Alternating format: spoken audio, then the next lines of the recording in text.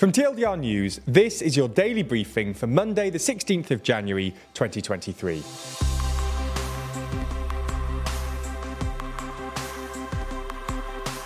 Good afternoon. In today's Spotlight story, we run through the latest from Russia and Ukraine. This isn't the only thing happening in the world though, so we'll run through three of today's other important stories. And in our exclusive Nebula section, I sit down with Rory and discuss whether former Prime Minister Boris Johnson will stand again in his Uxbridge and South Ruislip seat. But first, is Belarus going to enter the Russia-Ukraine war? While the war in Ukraine is coming up to its one-year anniversary, its belligerents remain the same. The war is being fought between the invading Russian army against the defending Ukrainian army. While Ukraine is receiving a lot of support from Western countries, including weapons, vehicles and logistical support, nominally Ukraine is fighting the war on its own, as is Russia. However, there have been some reports that Russian ally Belarus may soon enter the war. These suspicions have been heightened today following the start of joint military air drills between the two nations. Russia and Belarus argue that these drills are defensive in nature and are simply to prepare for possible combat missions. The exercises are expected to last until the 1st of February and will involve aerial reconnaissance, deflecting airstrikes, air cover of important objects and communications, according to the first Deputy State Secretary of the Belarusian Security Council. Obviously, this has led some in Kyiv and the West to suspect that what Russia and Belarus are actually doing is preparing for a new ground offensive in Ukraine. So far, Putin's Russia has claimed that it's not been pressuring Belarus to enter the war, and Lukashenko's Belarus has stated that it will not enter the war.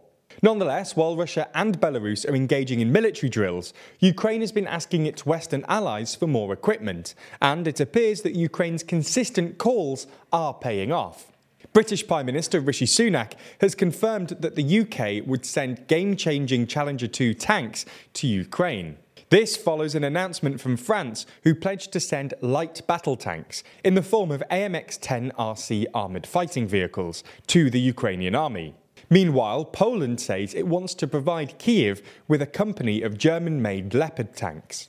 All of this is upping the pressure on Germany, which has so far been hesitant to agree to sending battle tanks to the conflict zone. 13 European countries possess Leopard 2 tanks, but as Leopard 2 tanks are German-made, countries like Poland need permission from Berlin to re-export them.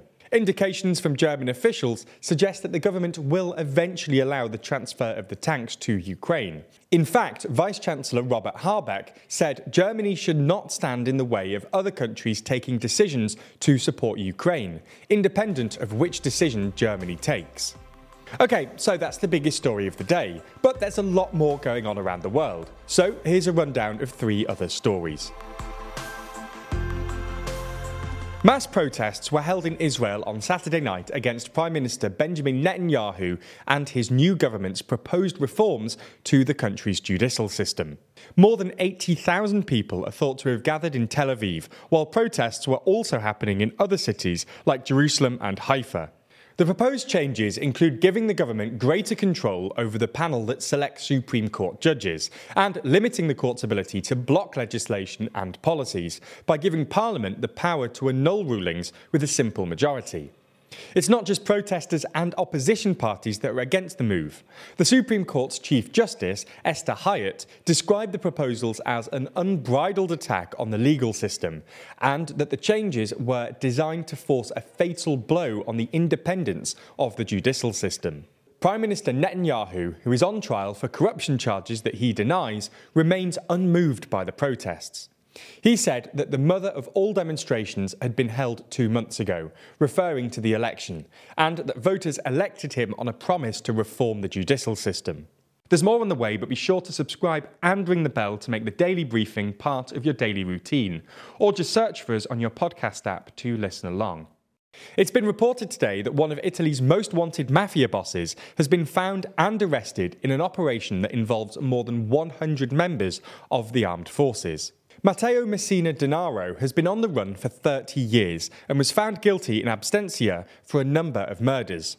He was sentenced to jail for life. One of his most horrific crimes was the kidnap, torture and subsequent murder of the 11-year-old son of a mafioso turned state witness. He's reported to have committed his first murder aged 18 and once bragged that he filled a cemetery all by himself and is suggested to have killed more than 50 people. His arrest then will come as welcomed news to the families of his many victims across Italy. We turn to Nepal now, where hundreds of soldiers and rescue workers were deployed at the weekend after a flight carrying 72 people crashed near an airport in the centre of the country.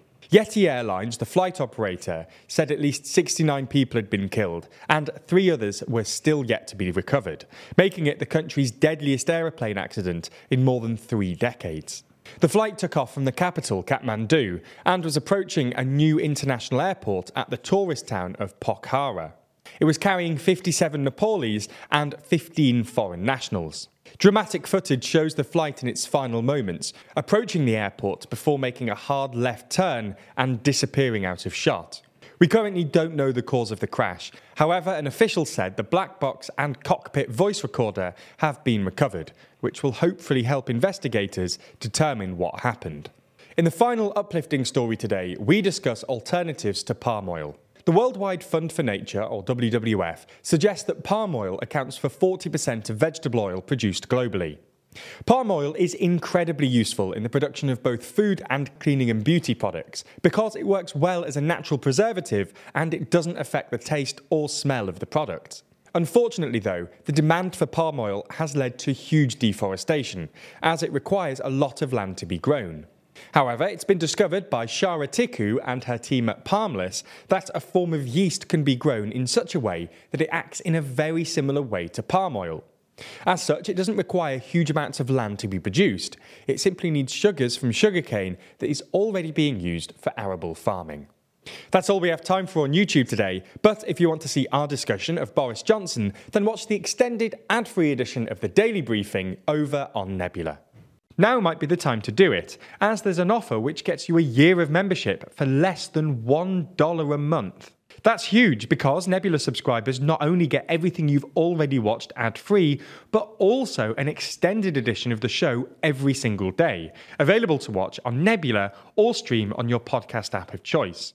They also get access to a ton of other exclusive ad-free TLDR content, as well as videos from all your favourite creators.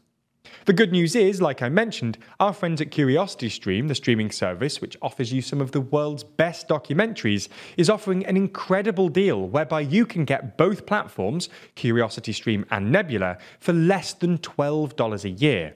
That's all the documentaries you could want on CuriosityStream, and then more TLDR content on Nebula, including the extended briefing, other full exclusive TLDR videos, and it's always ad-free.